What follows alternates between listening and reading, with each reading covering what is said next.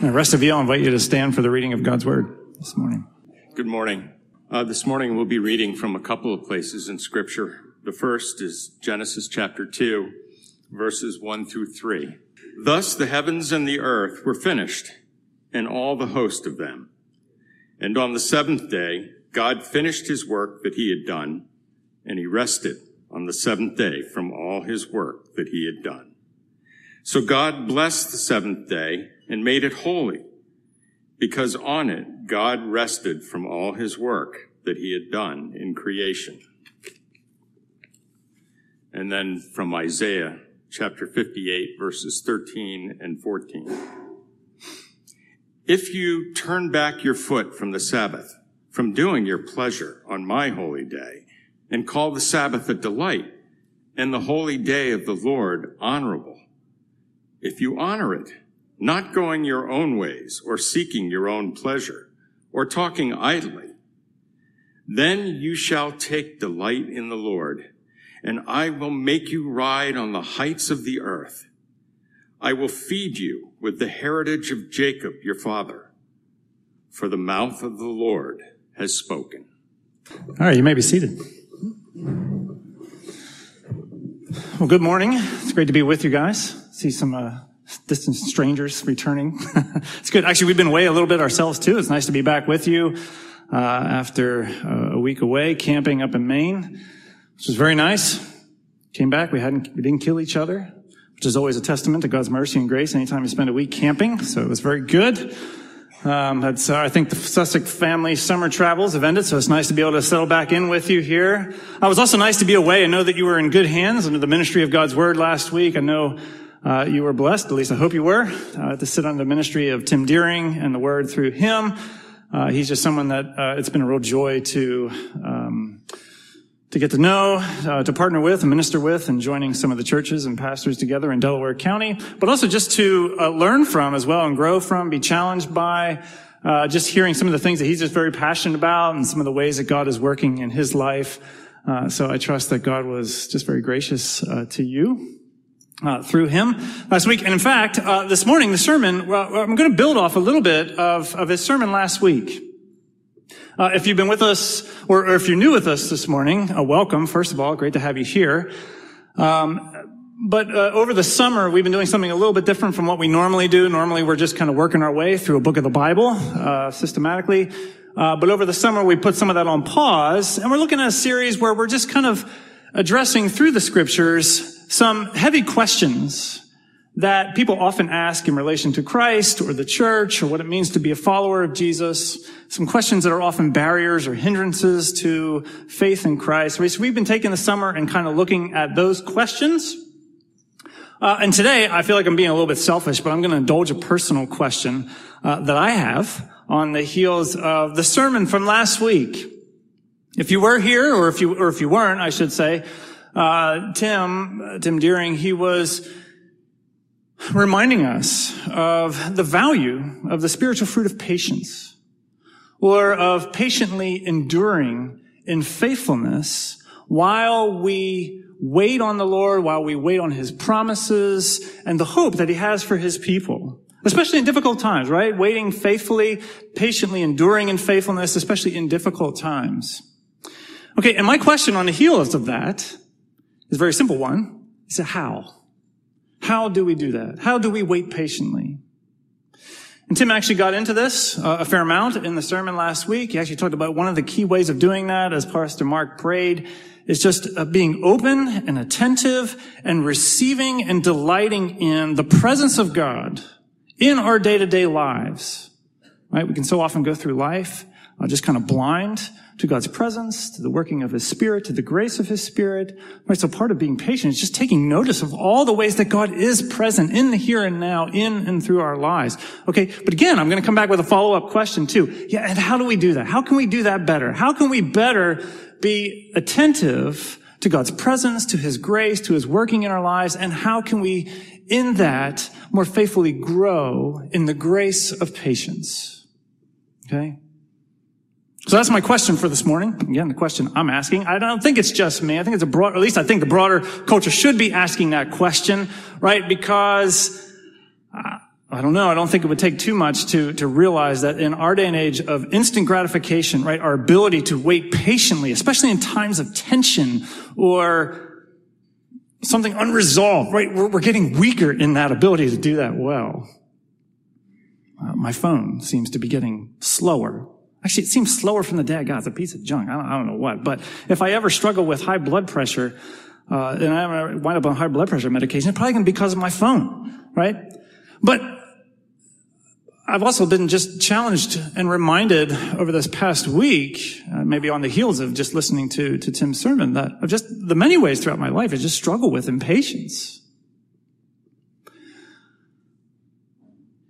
So I think that's a vital question. But then that other question too of how do we be more attentive? I think that's an urgent question too in our broader culture as well too. I think one of the glaring weaknesses of our broader culture is that we have lost this sort of God consciousness. We have kind of lost any sense of something greater than ourselves, of anything transcendent, of the glory of our Creator, right? This has kind of been a theme as we've been working through our series over the summer, that one of the striking differences between us and the surrounding culture is that it seems like in the surrounding culture, all of life and really all of the world, everything has just been collapsed in on the self, such that now it seems like the self with its identities, longings, dreams, goals, expectations, whatever. That self is now the only sacred thing in life. And that self is the thing that we are to be most attentive to. And that self is the thing that is most worthy of worship. Which I think leads to a variety of struggles and issues that we've been talking about over the summer. But I think also that feeds this vicious loop of impatience as well, too. Right? If there's nothing greater or grander or more glorious than the personal self and its desires, dreams, expectations, goals in life, well then I'm going to be very impatient and frustrated so long as those goals and those longings go unfulfilled. Or if there's nothing greater in life that I have the privilege of entrusting my life to, of handing over my life and submitting myself to and entrusting myself to, like Tim talked about last week, oh man, then I'm left with this crushing burden of myself being the one to make something meaningful of my life, to satisfying those longings. And so long as that doesn't happen, and so long as I'm unable to secure that for myself, it leads to great frustration and impatience. There's more we could talk about that. But all to say that I think on the broader level, this is a great question to ask. How do we grow in patience? And how do we grow in our attentiveness to the ways of God and to the things that He is doing in and through our lives? Or maybe the particular question I'm asking this morning is, does the Bible give us tools and resources for that very thing? Does the Bible offer to us tools and resources to help us grow in our attentiveness to the grace and glory of God, and also to grow in our patient enduring and faithfulness to Him? And I'll answer it straight from the front. Sometimes I'm told I don't always answer my questions. Mike was telling me that. I'm going to answer, yes, I think the Bible does give us some wonderful tools to help us with that. So there you go. All right. And one of them, I think there's a whole bunch of them that come through the scriptures. One of them, I think, is this wonderful gift of Sabbath. I like to talk about Sabbath here on occasion, maybe every year or two or whatever. I feel led to come back around to this topic of Sabbath, partly because I think it's such a wonderful gift that God gives to His church, but also because as I spend time in the Word and I spend time in prayer, I often find myself being challenged and convicted that I could be more intentional and I could be more faithful in the ways that I practice Sabbath. And so I want to talk about Sabbath as this wonderful gift to help us grow in our attentiveness to God and in our growth in patience. Okay, so that's sort of the goal of the sermon. We're primarily going to be looking at that through Genesis 1. It could be a whole host, Genesis 2. It could be a whole host of passages we look at. But today we're working our way through Genesis 2, these first 3 verses. And if you know, right, these opening pages of the Bible, you know that Genesis 2, the first 3 verses there actually bring to conclusion this great creative activity, the story of God's creation in Genesis 1. All right, and without reading through that whole passage, if you remember how Genesis 1 unfolds, we actually talked about this a couple weeks ago, right? This is the story of God's unfolding of creation, and it's divided up into 7 days. In the first 3 days, right, God is working to restrain and subdue and bring order to the chaotic elements of this dark and chaotic world, right? He's restraining the chaos. He's subduing it so that the good habitats can appear, the dry land, the sky, the seas, right? And then days 4 through 6, he fills those habitats with life. He floods them with life. He floods the skies with birds, the seas with fish, and he floods the land with animals and creatures, and then with his own image, men and women. And then that brings us to day 7, which is that passage that Mark read for us, and I'm going to go ahead and read it again for you because it's only 3 verses. Thus the heavens and the earth were finished, and all the host of them. And on the 7th day, God finished the work that he had done, and he rested on the 7th day from all his work that he had done. And so God blessed that 7th day and made it holy, because on it he rested from all his work that he had done in creation. Okay? And actually, it's that 3rd verse that I want to zero in on here in the beginning, that God blessed this day and he made it holy. And it's that phrase, made it holy, that I'm actually even zeroing in on a little bit more this morning. And part of the reason I want to do this for a couple of reasons. First of all, if you've grown up in the church and I don't know what perspective backgrounds you maybe bring to this whole question of Sabbath, but oftentimes when we think of Sabbath, we sometimes think, okay, this is that thing that was given to the people of Israel, that was in their law, that they were supposed to keep and to hold. But then something changes when Jesus comes onto the scene, and now we're not really under that old Israelite law anymore. So Sabbath is sort of take it or leave it. And that's a great conversation to have. I don't want to go all down that road this morning, other than to say, just take note of where we are in the story at this point. Okay, we are way before the law has come. And we are way before, well, not way before, but we are certainly before even sin has entered the picture. And the law would be needed to sort of restrain the waywardness of man or to remind them of their sinfulness, right? We are before all that. This is part of God's initial week of creation. This is part of the original intention, foundations, establishment of creation. That this 7th day is blessed and made holy. I also think it's interesting to point out that this is the first time, or this is the first thing, if you want to call it a thing, in all of creation that we're explicitly told is made holy. Right? No, it's nothing in the physical world. It's no mountain or a tree or a sea that comes along and says, okay, I'm going to consecrate this and make it holy.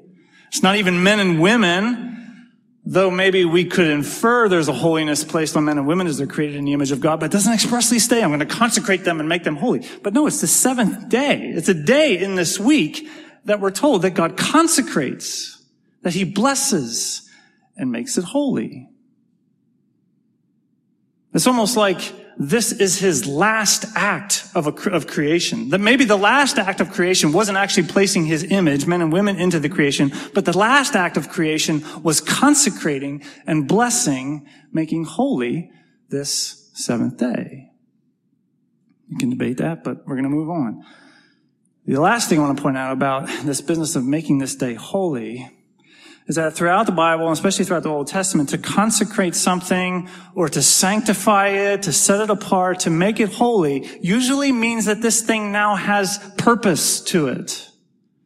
Right? Whenever God sets apart his people and he consecrates them and makes them holy, right? He's setting them apart from everybody else and he is calling them to his purpose and his agenda for their lives. Or when he sanctifies certain things and places them in the temple, right? They are set apart from ordinary common vessels and they now have this divine purpose to it, which is all to say that when God blesses this day and he sanctifies it and makes it holy, this day now has a divine purpose. Which begs the question, okay, well, what's the purpose of this day? And to get into that, right, let's talk about this business of resting, right? When you normally think about Sabbath, probably the first image that comes to mind is a day of rest. Rightfully so. The Hebrew word Shabbat means to cease or to rest. Okay, but before we get there, let's talk about even what we mean by this term rest, okay? Because God is the first one who does rest here. Right? It's God who first rests on the 7th day. And we want to be careful how we think about that. I don't think we want to come away from that thinking, man, God has just really had an intense week on the job. I mean, good gracious, he created everything that there is. And so he's probably pretty spent. He's probably pretty wiped out. So God has to rest. He has to kick his feet back, put his head up, whatever, grab an iced tea, take a nap, enjoy the day, whatever it is. We don't want to think of it that way. And partly because, there's two Hebrew words for rest. There's that Shabbat, which means to cease from your labors. But that's actually not the word that's being used here. The Hebrew word that's being used here is nuach. And nuach, it's one of those Hebrew words that when you say it right, it unlooses all the phlegm in the back, and you have to watch the people in the front row. Nuach, right? But this word nuach, it has a little bit of a different meaning. It actually can mean a couple different things in the Old Testament. Part of it can mean to enter into and to situate yourself in a certain place. Like, for instance, if you would keep reading in chapter 2 and you get down to verse 8, it says God took the man and he placed him in the garden. Actually, the word there for placed is that word nuach, right? God rested him in the garden. Or this word nuach, it also has this sort of, throughout the Old Testament, this sort of sense of a royal rest. Like when a king enters into a new territory and conquers that land and establishes it as part of his kingdom. He sets up his throne there, and then he goes and he sits on that throne, and he enjoys a royal rest from all opposition. Like maybe you think of 2 Samuel 7 when David is being enthroned as king over Israel, right? He has kicked out the Philistines. He's beat back the Philistines and secured the land of Israel for God's people. And then in 2 Samuel chapter 7, he ascends to the throne, he's coronated, and we're told that God gives him nuach, gives him that royal rest from all of his enemies. And you can almost picture a little bit of that in this creation story where, like, the first 3 days of creation, God is beating back the forces of chaos, the bohu, the tohu, that's more Hebrew words for you, but beating back the chaos and the unruly places of creation so that life might flourish. And then on the seventh day, he enters into that creation, he situates himself inside his creation and claims his royal rest. Right? In other words, on the seventh day, the sanctified holy day, God enters in and takes his rightful spot as true king over all creation. Okay, so I think this is significant then for when we think about what it means for us to rest on the seventh, or rest on the Sabbath. And in a similar way, I don't think we want to think of our resting as, well, man, we've just had a hard week on the job and our bodies need to unwind and recharge for the work week ahead. Or you don't want to think of Sabbath as like the traditional American day off, where you just kind of take it easy. Maybe you get to binge some of those shows that you have stocked up in your Netflix queue or whatever. Or maybe even just get to work at, some of the things that are on your own to-do list, or that it's a day where you get to just kind of focus on yourself a little bit from, having to be consumed with work. That's not what Sabbath is. Okay, Sabbath, originally intended, is a day where we stop. You take your hands off the plow, you take your hands off the wheel, and you remember, this is God's creation. And he has entered into this creation. He has assumed his lordship over this creation. Actually, if you read in Exodus 31, God says this Sabbath is a sign that is given to God's people so that you may know that I am the Lord and I am the one who sanctifies you, who makes you holy. In other words, this is a gift that's given to God's people, whereas they take their hands off the plow, they take their hands off the wheel, they remember, look, this thing keeps going. This thing doesn't collapse and burn up just because I take my hands off the wheel. This belongs to God. He's the creator. He's the Lord of it. And I'm just his servant. I'm just the one that he consecrates, that he sanctifies for his purpose, which is a very important thing to do regularly. Right? Because remember, what is a part of what it means to be the image of God? What does it mean to be God's men and women? Part of that means that we are called to work in his creation. Right? Genesis 2, the man is called to cultivate that creation. Or Genesis 1, men and women are called to subdue and to have dominion over that creation. right? And so if we go at that full steam ahead, right, but we don't stop to take notice of the lordship of God in his creation, we can very easily assume, okay, this creation now belongs to me, and I am the rightful Lord, and it's rightful that this thing revolves around me. Actually, Eugene Peterson, I've always loved this quote. He says, look, when we work, we actually are most godlike, which means that it's in our work that it is easiest to develop God pretensions. Unsabbathed, our work becomes the entire context in which we define our lives. We lose God consciousness, God awareness, sightings of resurrection. We lose the capacity to sing, "This is my Father's world," and instead end up chirping little self-centered ditties about what we are doing and what we are feeling, right? All to say, first and foremost, what is the Sabbath? What does it mean to rest on the Sabbath? It's a day where we take our hands off the wheel, we stop, we cease, so that we can be attentive to God who has entered into the creation, and we can be reminded that he is the rightful Lord of this creation as well, too. As the biblical storyline unfolds, you know how this goes. Tragedy enters, sin, violence, wickedness, oppression enter into this whole story, which means that God's activity now in creation has to involve a certain graciousness, a certain rescue operation, a certain redemptive activity in the lives of his people. And you see this in the Sabbath too. So that Sabbath also becomes a day where we remember that God has, in fact, been gracious to us as his people. And he has delivered and he has provided redemption.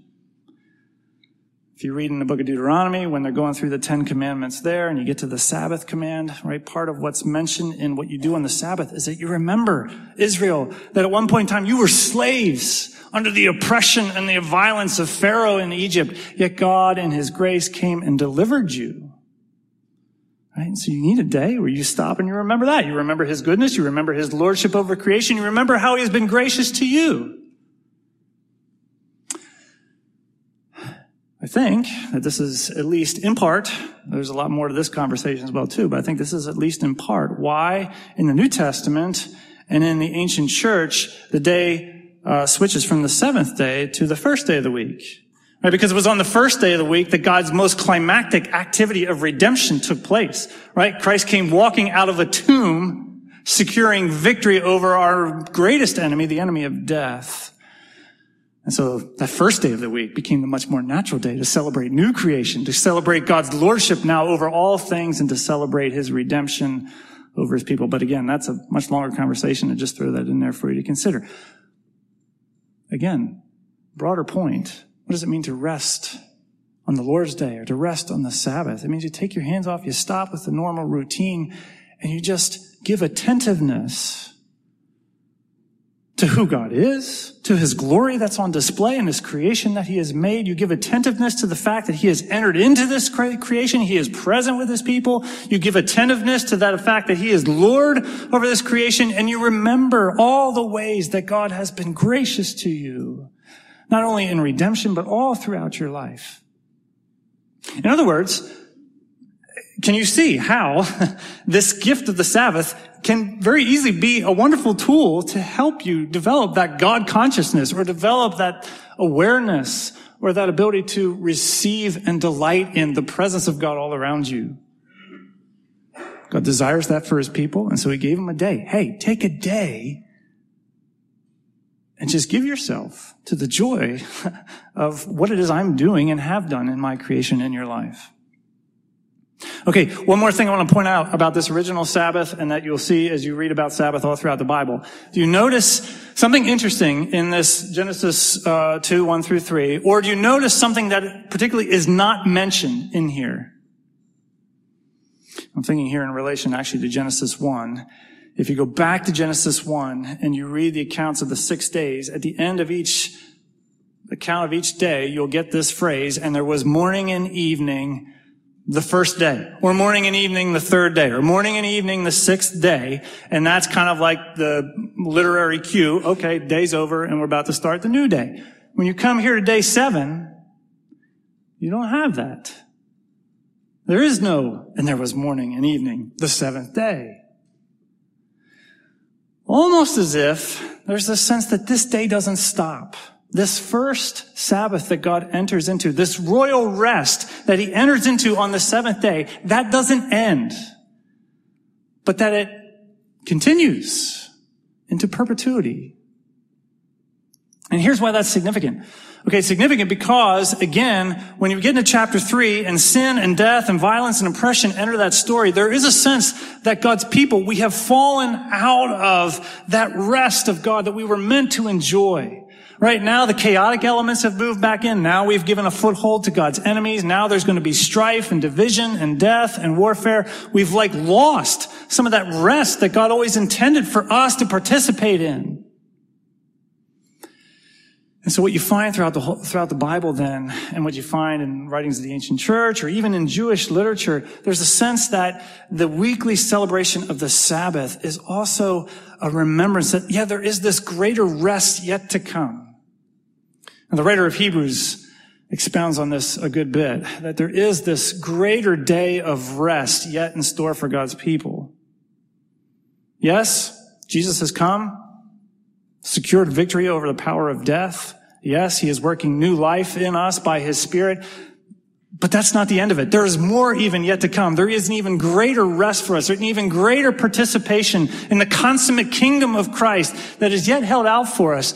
And so what the writer of Hebrews will point out is that almost like the weekly Sabbath was an opportunity to look forward and to anticipate and almost to rehearse or to play out scenes of future rest in the here and now. Some of the old Jewish rabbis, they would actually say, don't go killing a fly on the Sabbath day. Not because that was work, but because they were looking forward to this new creation day when all of God's creatures will live in harmony together. And so what is the Sabbath day? It's the Sabbath where we look forward, we anticipate, we play scenes of that, so don't go killing flies. I still don't know how that works where I'm going to get my cheesesteaks in heaven, but I'm assuming God has figured out a way to work. And by the way, did y'all see what happened to Jim's steaks? I had to work that into my sermon here today because I was told that there is a group of older women here that were making wagers on whether I was going to mention the burning down of Jim's steaks. So to whoever was making that wager and betted that I would, you're welcome. Anyway, back to where we were talking. Sabbath as a day that looks forward and anticipates and plays out scenes of that future final rest. And I highlight that because can you see how to do that regularly might just help us grow in our patient waiting and our patient enduring in faithfulness while we wait on God to bring about that glorious new creation? Can you see how on a weekly basis, remembering that, being in or anticipating that, and even making that tangible and accessible to us in such a way that we practice that here now? Can you see how that might help us grow in our patience as we wait on that? When our girls were younger, they probably don't even remember this, but when we would come into the summer months, and maybe a few weeks before we were getting ready to go on vacation, I would sit them down and I would show them pictures maybe of where we were going. Like if we were going to go to Ocean City as a family together, I would show them pictures of Ocean City, the beach, or the boardwalk, or the amusement park, or Mac and Mango Pizza, or Core Brothers Ice Cream, or all this. And I would show them pictures of maybe when we were there last year, or the year before, or whatever. All to sort of build their sense of anticipation, but also to make what was coming in a month's time a little bit more tangible for them, so that they could almost feel it, taste it, to help them in their time of waiting. You might say, well, that seems a little counterintuitive. Wouldn't that increase their frustration that they're not there yet? But I don't know. I think when you make something tangible, it helps us in our ability to wait for it. One more dumb example. My parents are here today, and the family went up to my parents for dinner. I think it was on Thursday night. I couldn't go because I had a meeting here. But so everybody was out of the house. And every time everybody is out of the house, that is my opportunity to make a seafood dinner for myself, because nobody else in the house likes seafood, doesn't even want to be around when there's seafood. And so if I were to make seafood in the house when everybody's there, I just get ugly looks and and looks of disgust the whole night. So anyway, so they're gone. And so I make a seafood dinner a little bit. I got fire up the grill. I'm going to put shrimp, kebabs on there, have them marinating in the fridge, right? And I came home from work. It's the end of the day. I'm hungry. I got to wait for my charcoal to get loaded up, and then I put that in there. And meanwhile, I'm looking in the snap cabinet, and there's all these snacks up there. And I think, well, I'm kind of hungry. Maybe I'll just grab, a bag of chips or something just to hold me over. But then I get a whiff of, the shrimp and the marinade. I actually had there was some crab on sale at Giant, so I went all out, and I really splurged. But anyway, you could smell this. And all of a sudden, what was coming was a lot more tangible to me. And as it was more tangible to me, it's like, I don't want to waste what space I have in my stomach with these stupid snacks up here to close the snap cabinet. And I just waited patiently, right? Because it's made tangible. I can taste it. I can feel it. I know it's coming. In that same sort of way, but in a much grander and more holy way. The Sabbath day is meant to be this day where we look forward with great anticipation to all that's yet to come. And as we celebrate that and play that out in the here and now, make that tangible, it helps us, I think, to grow in our patient waiting. All to say, there's so much more we could talk about, and I love talking about Sabbath. But all to say, can you see how Sabbath could be, and I think it is, one of these delightful gifts that God gives to the church that helps us grow on a weekly basis in our attentiveness to who God is and what He's doing, and also helps us to grow in our patient endurance, our patient faithfulness while we wait on His glorious new creation yet to come. In just the time that we have left, a couple practical pointers for anybody who might desire to be more intentional with Sabbath or to celebrate it a little bit more. A couple things to think about. And here, there's tons of great books and resources I'd love to point you to, because there's a lot of things to think about and to talk about. And what often gets talked about is, well, am I allowed to do this or not allowed to do that on the Sabbath? I'm not going to go down those roads this morning. I think the New Testament kind of changes the way we think about some of that. But big picture, I would say just come back to Genesis 2. God makes the day holy, and I think that's the big picture ideas. You think, what does it mean to celebrate Sabbath? Well, I would encourage you to consider what it would mean to make a day holy. Make a day set apart, distinct, consecrated to a purpose outside of yourself. Right? That's the whole point. Is that this is a day that's not consumed with my to-do list. It's not consumed with the work that I have to do or whatever, but it's a day that's just devoted to who God is and what He is doing in my life. And so I would encourage you, one of the things to think about if you want to practice Sabbath more faithfully, okay, how can you do that? How can you bring structure to this day in a way that sort of consecrates it and sets it apart and makes it holy? Everything from little simple practices like the Jewish communities would have very set prayers that they would pray to begin the Sabbath day. Or maybe they would have what's called Sabbath lights, candles, right? Where you would light the candle on the Friday night, the day before, that would extend, throughout the day, and then you would blow it out at the end of the Sabbath, just to sort of frame the day and to set it apart. Or when I was putting Georgia and Jeffrey to bed last night before today, the Lord's Day, I got my ukulele out and I sang the song to them that we sang to our older girls every night when we put them to bed, and the day before Sunday, we would sing to them, "This is my Father's world. And to my listening ears, all nature sings, and round me rings the beauty of the spheres. This is my Father's world. I rest me in the thought of rocks and trees and skies and seas. His hands the wonders wrought." And then the last verse, "This is my Father's world. Oh, let me never forget that though the wrong seems oft so strong, God is the ruler yet. This is my Father's world. The battle is not done. Jesus who died will be satisfied, and earth and heaven will be one." Hey, wonderful song. But again, it's just a little something that we do. Start the Sabbath, and then I'll probably sing it again tonight at the close of the night just to kind of bring a framing to the day. The bigger question, how do you set this day apart? How do you make it distinct, different? Another big principle has been helpful for me. A lot of people will talk about the Sabbath as a day for both fasting and feasting.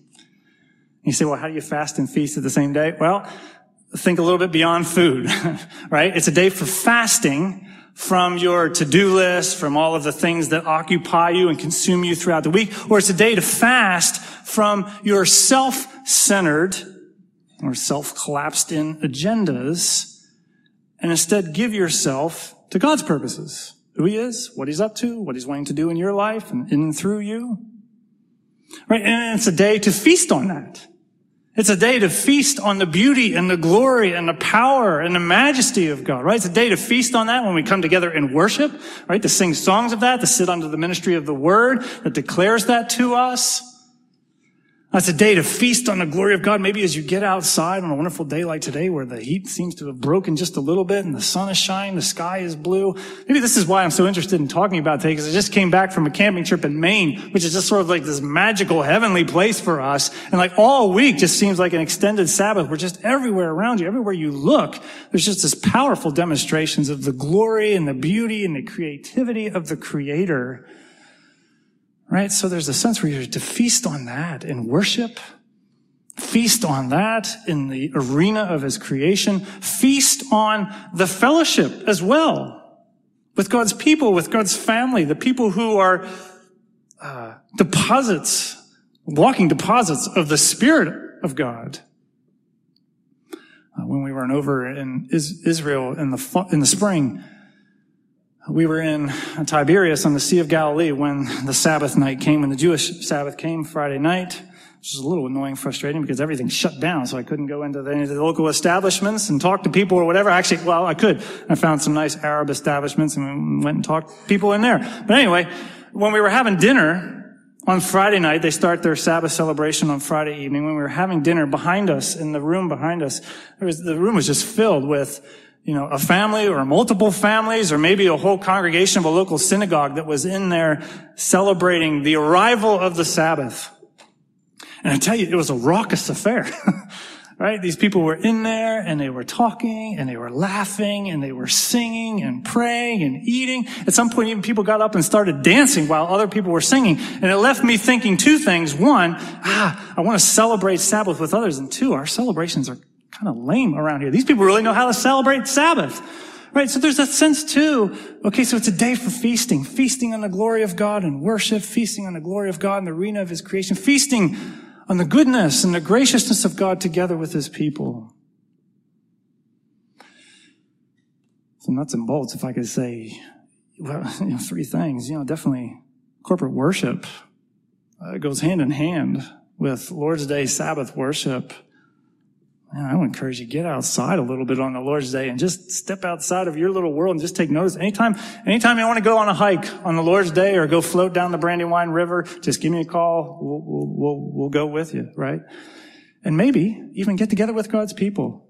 Have a meal with some of God's people and just celebrate what God is doing in their lives. Celebrate the presence of God and his Spirit in the lives of his people together. Anyway, there's so much more we could talk about. Again, great books and resources, or I'd love to talk more about that if you'd like anytime. If there's a group of people here who would like to maybe explore this business of practicing Sabbath a little bit more intentionally, I'd love to talk with you about that. There really is something even more rich and meaningful about Sabbath practice when it's done together as a group of people in a family. So, let's talk about that sometime. But let me close with this. Also read from Isaiah 58. It says, if you turn back your foot from trampling the Sabbath, and you turn back from making the day of just your own pursuits and your own pleasures, and you make it a delight, and you make it a joy, and you honor it the way it was originally intended. You notice what it said there? I'm going to read it. Then, verse 14, you shall take delight in the Lord. And I will make you ride on the heights of the earth, and I'll feed you with the inheritance of Jacob your father, for the mouth of the Lord has spoken. In other words, you catch the promise here. Look, as you honor this day, this gift that I've given to you, then you will delight in the Lord. This is a wonderful promise. And I would say to anybody, especially if you're considering Christianity, or if you're exploring it, or if you're curious about it, right? I would say to you, right, you're swimming in this culture where everything has collapsed in on the self, and the self alone is the thing that is sacred and most worthy of our attentiveness and time and worship. And man, that comes with a whole host of problems. But even more than that, it's just kind of sad. Maybe it's just because I know myself. There's nothing greater, more transcendent, or more beautiful or glorious than myself. It's just a sad existence. Christianity is this wonderful invitation to something that is so much more greater than yourself, so much more meaningful and satisfying and fulfilling than just yourself. And here's the thing. Your Creator is all too delighted to give that to you because it comes from himself. He's all too delighted to give to you his very self. This is one of the things that was most staggering about the Christian religion and the ancient church, is that there was this God who actually cared enough about his people that he wanted to be with them and wanted to indwell them and be present in their lives. That's one of the incredible things that I would challenge you to consider even in today's world, that you were made for something so much greater. You were made for relationship with your Father, with your Creator. And here's the thing. He delights to give himself to you. He even sent his Son to suffer death so that you could be restored in relationship with him. Right? And to all of us then, he gives the Sabbath not as this drudgery or not as this duty, but he gives the Sabbath as this wonderful gift, this joy to say, hey, look, as you stop and you attend to me and who I am and all that I've done and how I'm working graciously and redemptively in your life, you will delight in me. And so how is it that you find meaning and purpose? How is it that you find greater delight and joy? How is it that you find renewed patience? Well, I say you won't be harmed by taking a deeper look at the Sabbath. And so we would pray that God would take his grace and his gifts, the various ways that he grows us through his word, but in particular also this Lord's Day, this Sabbath, and use it to grow you, to grow us together in our patient, faithful endurance for him and for the sake of his mission, and also grow us in our delight of who he is and all that he has done and is doing in our lives until that great day of his appearing.